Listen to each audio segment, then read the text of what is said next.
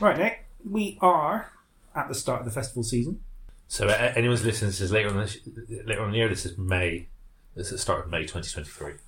Good point, actually. Yeah, very good point. So, May 2023. So, well, we're April. We're technically Well, end of April. But that is the start of the festival season for us, which tends to consume less this year, actually. So I think we're only doing maybe 15, 16 festivals. I mean, we have the most we've ever attended in a year, I think, was 24, which was quite a lot. I know, it's a lot. It's hard going, isn't it? Because you're travelling all over the place. Yeah. But then I think what we found over the years is that we've moved away from, not intentionally moved away from chili festivals, but we've moved into doing more food festivals. We've even ended up doing some music festivals as well. Yeah, it's true, actually. Yeah, we go back to when we first... Because we got into festivals from actually being competitive eaters, didn't we? Once upon a time. Yeah. So, and then it kind of spiralled from there. And that goes back to the days of a fantastic festival called Grillstock. And that's when we entered the chili eating contest there. And then they asked whether we wanted to run it the next year. So we said yeah. And it kind of just ballooned from there, really, didn't it? So it was, and then, our peak, we were doing about 24. And to be honest, when we were doing around about 24 festivals in a year, they were mainly chili festivals at that point in time, with the Odd Food Festival. And now it's completely inverted, isn't it? And it's probably out of the, 15, 16 we got on this year. How many chili festivals have we actually got? I think we got two. We got Eastnor. Yeah. Which obviously we spoke about with Sarah in a previous episode. Yeah. And is it... Eindhoven? Oh, three then. So Eindhoven, and then is it Waddesdon? Oh, Waddesdon Chili Festival, yeah. So that's a new one for us. Well, at least a new one for us as people that are running an event there, as have been there previously, but not to actually attend. So looking forward to that. Actually, it's a lovely setting, Waddesdon as well. It's a beautiful, beautiful place. So it's funny, the festival season, because I don't know about you, I always find that like now, when we're at the start, I'm always looking forward to it. I want to get out. I want to travel. Do you know what I mean? I love seeing the people and all that. And then come the end of our season, which is loosely sort of October time, about 6 months on, I'm done, and I want to hibernate a little bit and just. But I also find that sometimes when you do the actual event, it's like all the build up to the event. It's like absolutely buzzing to do it, and then you get to like the last day and you get home, and you just sit there and go, thanks, that's over. That's over. It's like almost like it's that high, it's like having that amazing buzz from being at the festival, and then it hits the low when you're like back home and you're relaxing again. Yeah. Post show blues. Yeah. Post show blues. And I know there's been a couple over the years where it's taken like 2 or 3 days to get over it because it's just been. Oh, absolutely. Yeah. And also, I mean, alcohol consumption probably doesn't help Very matter true. too much, but that's a separate thing, isn't it? So, absolutely. So, of the ones that we've got on this year, what are you looking forward to the most? I'm looking forward to Eastnor, which this podcast will actually come out whilst we're there, because it's our very first one of the year, and it's almost that weird festival where even though a lot of the chili traders have been trading at other events, it's the first one where everyone gets to meet up, and it's almost like everyone coming out of hibernation. And, totally. And sort of getting back into like the routine of the festivals. Yeah, I absolutely agree. It's like a chili bloom, isn't it? And then for us, there's a couple of music festivals we're doing this year. I have to say, the one I'm looking forward to doing is a brand new one for us this year, which is at Valley Fest. Yes. And it's local. Yeah. We didn't get to do many local ones. So, Valley Fest, I mean, well, from where I live, it's literally the other side of the hill. Yeah. It's fantastic. Is there any which you're looking forward to? Yeah, I mean, similar, I think, really. Eastnor's just lovely because great organisers, great setting, and, it's that, like, out of hibernation, so it's that kind of proper catch-up, having not seen people for, like, maybe 6+ months. And you kind of try all the new products, because it's often a festival where a lot of producers have brought out something new, where they've used, the kind of the sort of January to April time as their product development time and so forth. So that's always quite a nice thing to do. And also weather doesn't seem to affect that festival much as well, which I like, because us Brits are fair weathered when it comes to events sometimes. So, like you, Valley Fest intrigues me a lot. I mean, Valley Fest has been going for a long time. It's a music festival, but they've diversified a bit, and they're doing more like live fire cooking and stuff like that. So because we'll be doing demos there as much as we'll be doing the chili eating contests. Always look forward to Eindhoven, Holland. Yeah, it's such a great The outfit Dutch there, Chili isn't it? Fest is...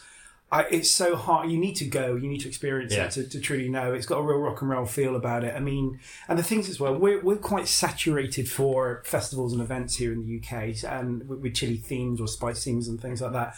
Whereas the Dutch, I believe that's probably their only real major chili event, Yeah. isn't it? So once a year, because we've witnessed people that have, I mean, this is testament. So Amsterdam to Eindhoven, because we normally fly to Amsterdam and we get the train down.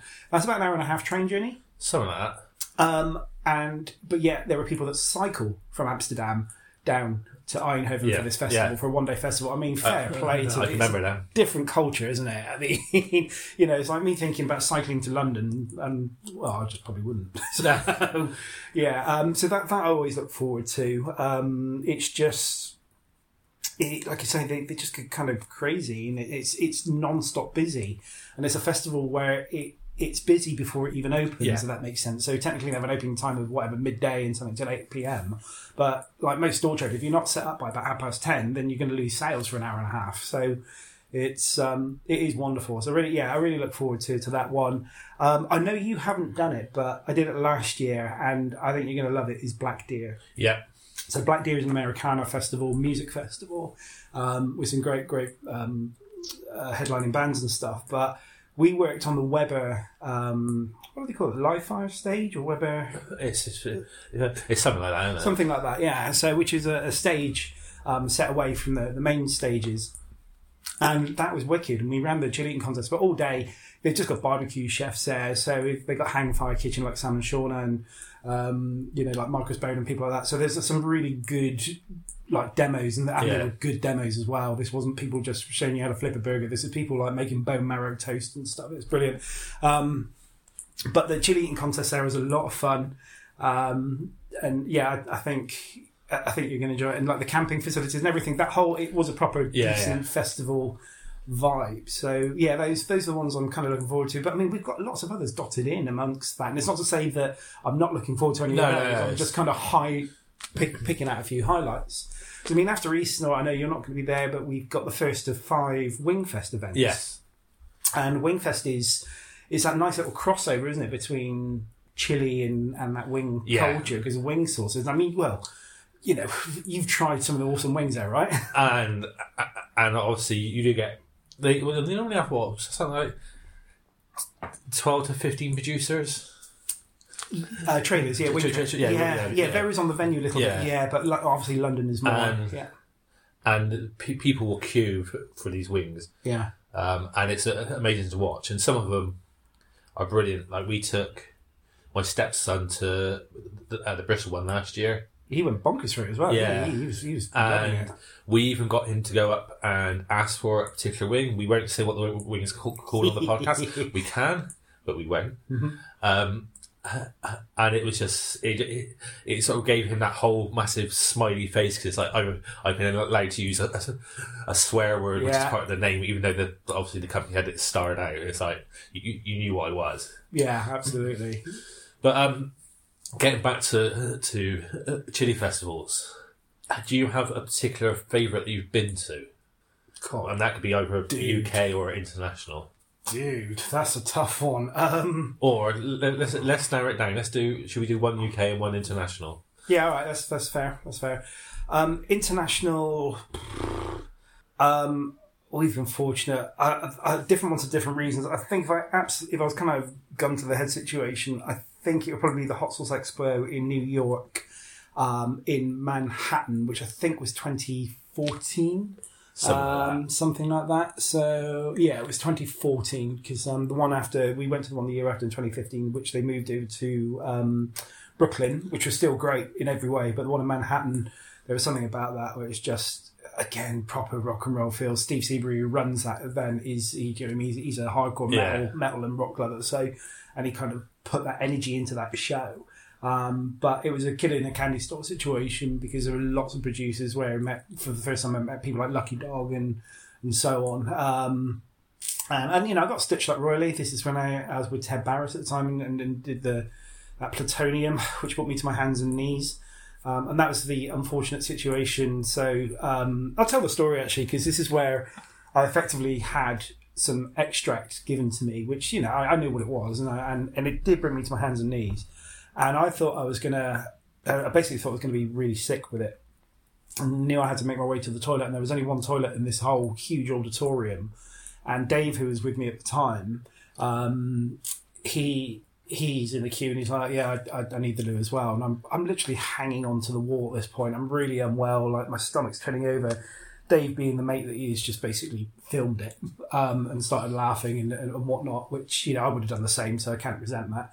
And then by the time I actually got to the toilets, the urinals were full, but a cubicle came free, and at that point I crawled into this cubicle, and I was crawling through bad stuff on the floor. It was not pretty, but my dignity had gone at that point. I didn't care. I just needed to throw up, and I remember just leaning over this toilet, praying for a swift exit from my stomach.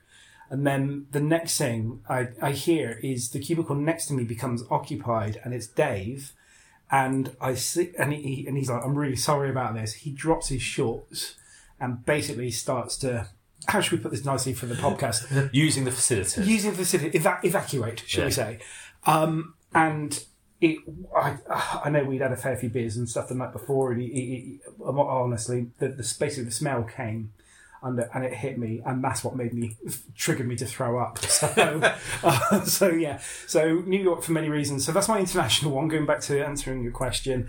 But there are other great ones which we've enjoyed, things like Finland and obviously Eindhoven we've mentioned, and Albuquerque and so forth. So UK wise, gosh, I mean, it's more of a collection than one, but I and they're gone now, unfortunately. I loved the Grillstock days. Yeah.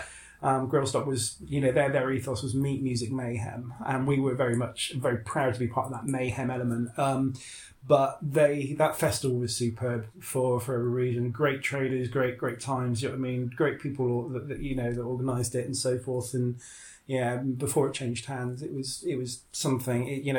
It was the good old days. I've heard it quite recently, isn't it? Where said it's a pity that you don't know you're in the good old days until you've left them. Yes, very true. And that for Grillstock is right. It was there'll always be a really happy memory for me, and we've got so many memories tied into that. Maybe there's something we can talk about in a bit, I don't know. But that's because one of my favourite memories of Grillstock was actually they used to have a Friday night where they would have a small group of people, like it's for like the traders, pre-show sort of thing.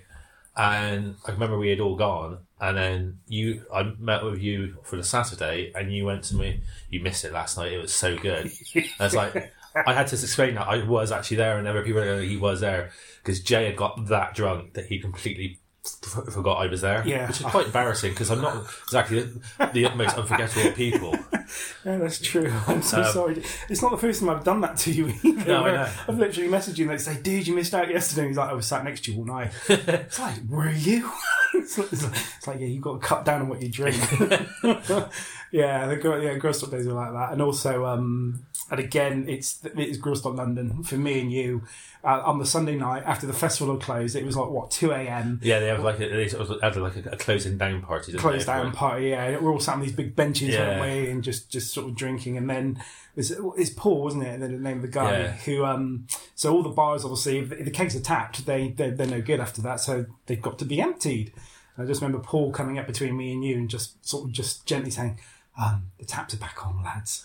And just you and I bolting out of our seats and running across that grass, giggling like schoolgirls, falling over because we're laughing so much, and then getting to that bar and both of us shoving our heads under the taps and pouring the beer directly into our mouths like some sort of Simpsons episode, If you go onto our Instagram and actually find the post for this podcast, I will actually put the pictures of the pair of us with our heads underneath the taps up. Yeah. I mean, it's not really tube related per se, but it was a lot of fun. No. Yeah, so what are yours then? Go on, international first. International. It's a hard one because Finland was amazing. Finland was wicked. Eindhoven is an absolutely brilliant festival. Yeah, forever. And we hope to try to get the organiser of Eindhoven on it at some point. But I have to go for Albuquerque. It was wicked, wouldn't it? We could have come back with so much sauce that we would probably had to get a small shipping container just to get it sent back over here. So we were literally saying no to people. We can't take the products off them, but it was just amazing. Like the queue for it. So if you go on the Clifton Cheese Club YouTube channel, there is a little video of our trip to Albuquerque. And the queue, and they were queue, like, I don't think the event opened till like, was it 10:30 in the morning? Something like that, yeah. And they were queuing from about 9 o'clock in the morning, and it was a massive long queue. Yeah, I mean, us Brits can queue, but they queued because we walked the queue, didn't we, to see how far it went, because it was in like this big function area, wasn't it? It's like suite inside this hotel, like sort of casino style hotel, and it just went along the corridors and round the corner and then out the doors and out into the sort of overlooking the Sandia Mountains. And it's incredible. And then what also amazed me that, like, obviously my geography of America isn't particularly great, but there was people that, like, I think we chatted to someone and he'd flown in from or driven in from Colorado, and people come from Denver. And it was like people travelled a long distance just to go to the show, not let them trade there. Yeah, because we had met some real good friends of ours now, and they live on Hawaii, and they had flown over. Katie and Justin of High Spice. Yeah, well, hopefully they'll appear in another episode for us at some point. So, Hawaiian hot sauce, there's good stuff. It was great. It was a great event. I mean, it was kind of a kid in a candy store situation then because there were so many new producers to us, or producers that we knew of but we'd never actually met in person, like Mikey V at the time and so forth. And and because it was a bit more what you might call South, there's a slight Tex-Mex element to it, which I really like. So more in the a lot more rubs than we see like the more Northern American style sort of events, which I quite like because you and I both like. Our rubs and barbecue sauces and so forth and whatnot. So it was wonderful, wasn't it? It was, and I think it's also getting to hang around with some of the big legends of the hot sauce scene in America, like John Hard or Kay Johns, Vic Klinko, who hopefully we will get on and talk about the collection. Obviously Ed Curry and his team. Well, we had basically we were part of Ed's store, weren't we? So the Puckabutt store, which was really nice of him. We flew our banners and stuff over to him. I think. Remember? No, he got one produced for it. I couldn't remember the way around. Yeah, that's right. No, you got it. That's right.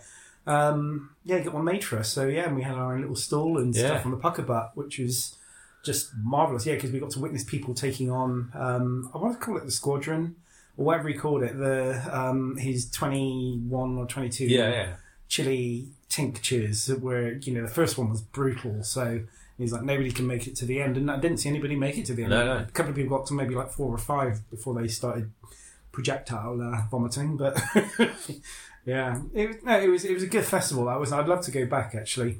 I think it was. We did well because we had like a nice Airbnb and that kind of thing, and so the resort was good. And obviously, it's well established as well. Yeah, because when we went, it was being run by Dave DeWitt, who already done. We already had a podcast with, and his daughter. Is it Emily? Yeah. But it's now been handed over to some other guy whose name eludes me. But basically, it was still run as is. Okay, cool. Well, if it ain't broke, why fix it? Yeah. But I'd love to go back to that. It's such a it was not out of the question, is it? No, I mean, obviously, there's ones. I mean, we get notified or invited to festivals all over. I mean, we were talking the other day about whether like next year we look at one in the Philippines and things like that. So. I like the travel, and I think Philippines be a nice thing to do actually. So we'll probably look into that in due course and see what we can do. So that's your international, okay? UK one.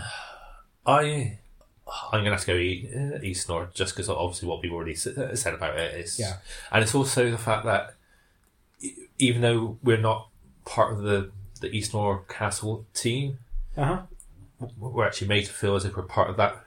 Our family, like Sarah, will come and talk to us if she's having issues, and they've absolutely. So they've brought us into the fold, which is very, very sweet and very kind. It is a good festival.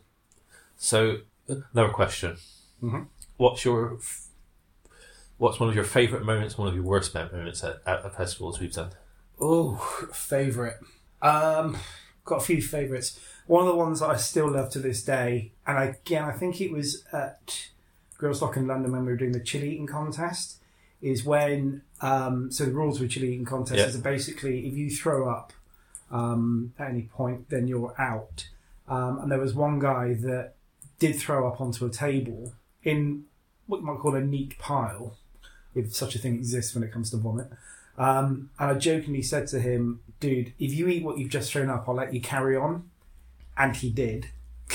And he still lost. Yeah, so that to me, that was funny. That really, I mean, that was a marvellous moment. And also, again, it was not witnessed by the crowd, but it is a Grillstock in Bristol when a girl called Rebecca won.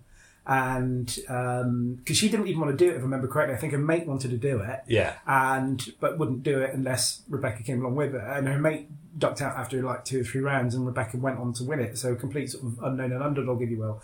And as she was leaving the stage, so the next band on, I think, was The Darkness, and she threw up all over the walkway on the stage. So it basically prevented anybody getting stuff on and off the stage and she threw up a lot. So, I mean, vomit isn't necessarily a favourite memory, it's the action around it. I'm not that person. So, what about you? I don't know. We've got a lot. Yeah, like one of the things which sticks out of me constantly, and it's actually in the Albuquerque video, is the lad who had done the Ed Curry. I think, as we said, we think it's called the Squadron. Yeah. And I think we do a quiz of it in the video. Yeah. He went to a bin near the stand and he was ill. Yeah. A couple of times. Yes. Yeah. Yeah, I know. He was in pieces. It's not so much having a favourite part, I suppose. It's about like what memories stick out in your head, isn't it? It's like. Yeah. I always like it. This is going to sound really horrible and mean, but when you get people who enter the chilling contests and they go, I eat really spicy food all the time, and then like 3 rounds in, they've gone. Oh yeah, Mr. Bravado. Or Mrs. Yeah. I always like those sort of. They always stick in my mind. But then there's the bad moments, which I think one of the worst ones was up at Eastnor when there used to be there was a company which used to sell like a spray, wasn't there, which had chili extract, vodka spray, and someone went into one of the toilets and just sprayed loads of it, and it basically you just really couldn't use the toilet at all because it was everywhere. It's a total dick move, that it really was. Well, that person subsequently got banned from the festival anyway, didn't they? So yeah, that was that. Yeah, that's a good point actually. I'm trying to think actually about bad, because you did ask me that. I don't know if I've got any particular ones that were bad per se. Well, I mean, with anything like the setup and all the stuff that we do behind the scenes to make these things work, they can be a bit stressful sometimes, and you're scrambling around for things and whatnot. But there's nothing that stands out to me where I've kind of walked away from a festival and gone, God, I wish that didn't happen or whatever. So, there have been particular organisers I've not enjoyed working with and stuff, and where you sometimes treat like dirt and stuff. So I think you get quite a few events, don't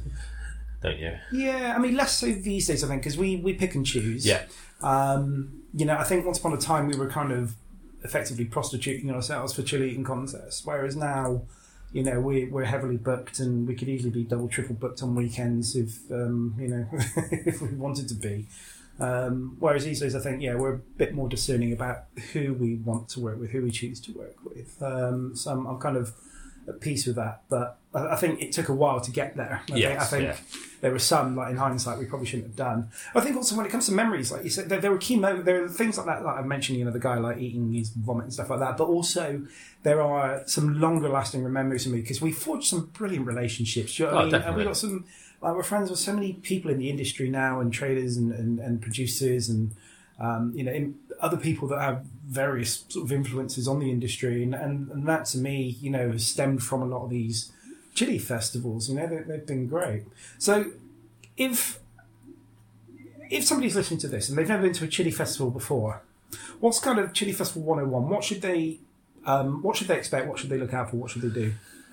So obviously each festival varies slightly differently, but you should always. I always say to people who are on about going to Chili Festival, go with a very open mind, because it won't necessarily be stuff which you expect to be there. Yeah. Try as much as you can. Mm-hmm. But also make a mental note of what ones you have tried and liked, because that's the worst thing is you try so many, which we have, and then you get to the other end of the road, you completely forgot which one was your favourite. Yeah, or just pick it out then and there and buy it. Yeah, or do that. And make sure you take plenty of bags. Plenty of bags. Yeah. But other than that, just go and enjoy yourself. Really, this is there to be enjoyed. Have a chat with the producers as well. That's always really good, because a lot of them obviously know their products. Yeah, and they will be able to. If you ask about, well, what can I put this with, they will give you a list of stuff which they might use it with. So at least you then get an idea of what sort of stuff they can go with it. Can you think of anything else? Yeah, I think that's it. I mean, go with an open mind, you say. I mean, if you know loosely what you like, most good producers will be able to kind of steer you. So if your experience, for example, is of what you might call commercial chili sauces, hot sauces, so let's say Frank's or Tabasco or Ancona and things like that, if you can explain what you like about those, whether it's the heat level, whether it's acidity or whatever the case may be, producers will be able to maybe just steer you in a direction a little bit and help you find something of what I would argue is going to likely be higher quality as well. So, because people think that chili is hot. Now, you can technically get heatless chilies. But at the end of the day, producers make a range for a reason, so they try to cater for the mild and those that just want a little bit of a tingle per se, but just want a nice accomplished sauce and everything in between. So, if you know the peppers you like as well, I mean, a lot of producers now are making like pepper specific sauces. So if you're one that loves a Scotch bonnet, or you like a cayenne or a bird's eye, or whatever, the chances are you'll be able to find something with that as a star of the show. I suppose that's the other thing I would also say. It's like, even though you might love the real super spicy stuff, just don't instantly go for it. Try all the other sauces which are build up to it. are on like the stores before you reach that, because you may find that you may think I want a sauce with a scorpions in, but you may find that you enjoy the Scotch bonnet one just as much as you do the scorpion based one. Try them all before you actually go or say to the producer, what's your hottest? Yeah, absolutely. Yeah, I think so. Like you say, just chat with them, because they should know their craft. Anyone that's worth their salt will know what to do with their products. And again, it's like, I'm one of those. I always suggest challenge them a little bit as well. They say, it's really great with chicken. Well, how? Yeah. Because chicken, are we talking breast? Are we talking thigh? Are we talking smoked, for example? Are we talking roasted? Are we talking flash fried? Are we talking diced and minced? Well, what? Give us some. I want the full dish. Well, it's like we found a sauce producer recently, and it's not so much on the bottles, but it's on their website, and I think one of them actually says really good with chicken, but try it on wings. It's like that's brilliant, because you're saying it can be used on all chicken, but it works really well with wings. It's like that whole gives you a bit more an idea of what you could use it with. But yeah, I mean, I think chicken and fish is probably like an easy thing to say for people, but I mean, for me, like fish, fish varies massively in strength, so you can get very creamy, delicate fish, or you can get something that's really quite oily and full on, and so which fish are we talking about here? So yeah, I mean, that's it. I mean, if you haven't been to a chili festival before, there are plenty in the UK, and America as well. Well, and yeah, I mean, there are more appearing in Europe and.